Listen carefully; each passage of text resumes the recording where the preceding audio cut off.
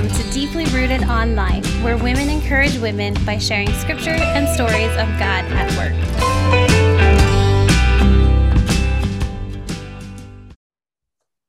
Well, hello, everyone. So good to be here again today with my good friends. Just going to give it a little time frame to say a hello. Let's start with Esther. Hi, I'm Esther Jennings, and I'm really excited to be here today to once again look into God's Word and what He's been teaching me. Val? I'm Val Forbes. I just love being around God's Word and a good cup of coffee. So grab yours, ladies, and let's dig in. And Martha? Yes, I'm Martha Muntz, and I happen to know the scripture that Esther's going to share, and it's one of my favorites. One of my favorite stories that's so encouraging. So I'm excited to hear her, what she's going to share with us today, Carrie. And I'm Carrie Fellows. I'm just here, part of our Deeply Rooted team, doing weekly podcasts. Welcome to all of our listeners. On that note, I am really excited to hear what Esther's got to share with us today in Chronicles. Go ahead, Esther. Sure. Well, as you may have heard in our previous podcast, I'm reading through the Old Testament right now. And so I read this last week, and there were so many lessons in it. 2 Chronicles 20 and 17 is where we're going to read today. And I'll just read it first, and then I'll tell you the backstory. It says, "You will not need to fight in this battle. Stand firm. Hold your position and see the salvation of the Lord on your behalf, O Judah and Jerusalem. Do not be afraid and do not be dismayed. Tomorrow go out against them and the Lord will be with you." So reading through the Old Testament is interesting because there's a lot of fighting. There's a lot of wars and a lot of bloodshed. And I look at that and I think, why was there so much war? But it just goes to show me that the heart of mankind, ever since the beginning of time, has sought control and power. And we don't see a lot of difference in our own hearts today and even in society. But they'll fight battles a lot of times for no reason other than just control. And that was what happened in this passage. King Jehoshaphat he loved and followed God, and he was governing the kingdom of Judah. And he got word one day that 3 other kingdoms had decided that they were going to align themselves and they were going to come and go to battle with his one kingdom. So imagine 3-1. King Jehoshaphat was frightened. So 2 Chronicles 20 says that his heart was courageous in the ways of the Lord, but this news made him terrified, as you can imagine. And so I would encourage you, when you have some time, read the entire chapter of 2 Chronicles 20, because there's just so much in it. If you read his prayer. So Jehoshaphat got all of his people together and he told them the news, and he said, we have to collectively pray to God. We have to call on him because we don't have any other options. We are going to be annihilated by 3 different armies. And so they did, and they went through the prayer that Jehoshaphat and his people prayed is profound. So please read it. But he talked to God about how much power that he understood God to have. And you could just hear his trust growing as he prayed. And then God responds in verse 17. And God says 4 things. He says, I will fight for you. Mm-hmm. You don't need to run away. You need to stand firm. And then he said, watch me go to war for you and don't fear. Quiet your heart. And that's paraphrasing the actual passage that I just read. But God honored his trust. God honored Jehoshaphat's complete trust in him. And so the next day, Jehoshaphat and his army got ready to head out to the battlefield. And it's interesting. He had another creative little twist to this. He had already organized a choir. and he had the choir lead the army to the battlefield. And as they marched, they sang, "Give thanks to the Lord, for his steadfast love endures forever." And the whole army joined in the choir, and they all marched to the battlefield singing at the top of their lungs, "Give thanks to the Lord, for his steadfast love endures forever." And the three armies that were waiting for them were so confused by all the singing, they started fighting with each other.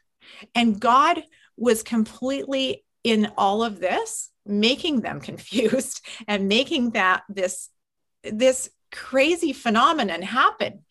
And it says that Jehoshaphat and his army stood back in their fortress, in their place of safety, and they watched while the entire battle took place without them even lifting a finger. And so they ended up putting an end to themselves, and Jehoshaphat and the Judah army was victorious. And so when I look at that story, I think of my own life, and I think of battles and wars in my own mind. And a lot of times those battles and wars in my mind are because the enemy, the devil, wants to turn my life into a chaotic mess where I don't have anything. I read in 2 Corinthians 10:4, "For the weapons of our warfare are not of the flesh, but have divine power to destroy strongholds." And so I think that just reminds me that the same power that turned that story around for Jehoshaphat is mine. I have the Holy Spirit living within me. And so when I face seemingly insurmountable challenges, can I stand firm? Can I give it to God, excuse me, and trust him completely? And the other thing is, can I actually worship while I watch him work? Can I sing knowing he's going to look after it? Mm-hmm. So that's just kind of what he taught me out of that passage this week. I think one of these foundations of our Bible, it's repeated over and over and over again, but I just want to read out Deuteronomy 6:5. "Love the Lord your God with all your heart and with all your soul and with all your strength." And I think that if we live by that, we are given God's strength. So it can let us rest. And that would be, I think, just one of the fundamental truths of the gospel. Mm-hmm. Exactly. For sure. Yeah. And I love that the even the train of thought through all these different verses. You're talking about standing firm, Esther. And, he told them tomorrow, like, you're going to go out, just stand. It says in my Amplified Bible, "You shall not need to fight in this battle. Take your positions, stand still." Sometimes we just need to stand and not have to fight. We think that we have to get out there and we have to do it. And it reminds me of Ephesians 6, the same thing. "Put on the whole armor of God, that you may be able to stand against the schemes of the devil." Not that you may be able to fight him, but just stand. Put on that armor to stand, because the fight is already won. Just as he told Jehoshaphat, "I'm going to go before you. You don't need to do anything. I have it." Mm-hmm. And we forget that. I think we often forget that. So I love that, Esther, that we can just rest in standing firm. Love it. And I just jump in there because I looked up on my phone there, Ephesians 6, just like you had mentioned there, Val. And it says, "Our struggle is not against flesh and blood, but against the rulers, against the authorities, against the powers of this dark world, and against the spiritual forces of evil in the heavenly realms." Mm-hmm. And Esther, when you talk about the battle, I think with these COVID times, we've had a lot of division come up, maybe even as to how people, and even in families, how people feel like they should respond. Mm-hmm. And sometimes we forget who the real enemy is. We think the enemy is my sister-in-law or my father or that pastor or that church or those people out there who think the way different than I do. But the battle really for us as Christians, the enemy it's a spiritual warfare against Satan. And Yeah. so we want to stand firm against him and stand firmly with our brothers and sisters and not let Satan convince us that the battle is against some human that we actually have a responsibility to love. As Carrie brought up, we need to love the Lord and our neighbor as ourselves, right? Yeah. But the battle is against Satan and his minions, and we have the power to stand against him. I like what Val was saying about, put on your armor. And really, if you start to think about what that is, the armor is the word, is the gospel, is the Bible. And it's just another thing that we have to think about, how we are to turn and to the living word of God is what we should be taking our strength from. That is our armor. Mm-hmm.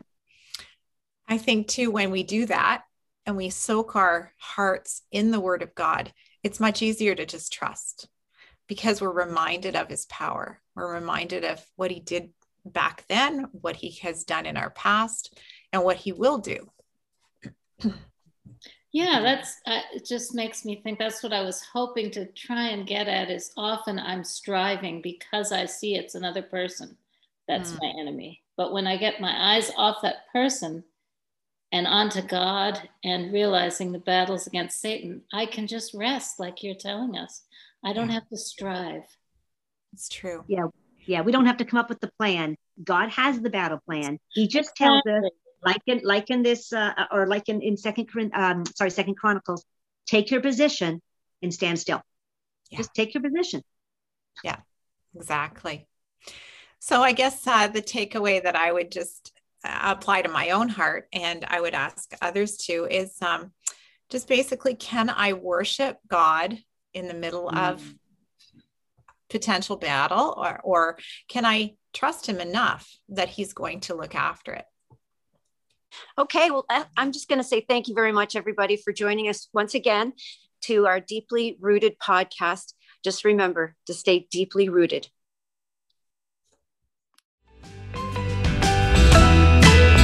Thanks for joining us at Deeply Rooted today. If God has been speaking to you and you want to connect with someone for prayer, email us at deeplyrooted@myharvestchurch.ca. Be sure to subscribe to this channel to receive notifications when new content is released. And finally, let's stay connected with one another and deeply rooted in Christ.